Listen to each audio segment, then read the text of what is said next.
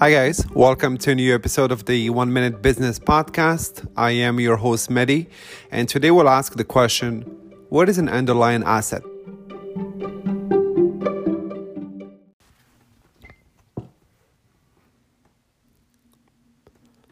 Hey guys, so underlying assets are the financial assets upon which a derivative's price is based. So options are a good example of a derivative.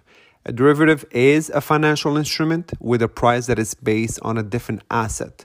So underlying assets give derivative their value. For example, let's use the example of an option on a stock, let's say XYZ, gives the holder the right to buy or sell XYZ at the strike price up until the expiration. So the underlying asset for the option is the stock of XYZ. So basically, essentially what's behind that stock price.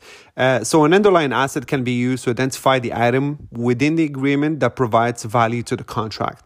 And it supports also the security involved in the agreement, which the parties involved agree to exchange as part of the derivative contract.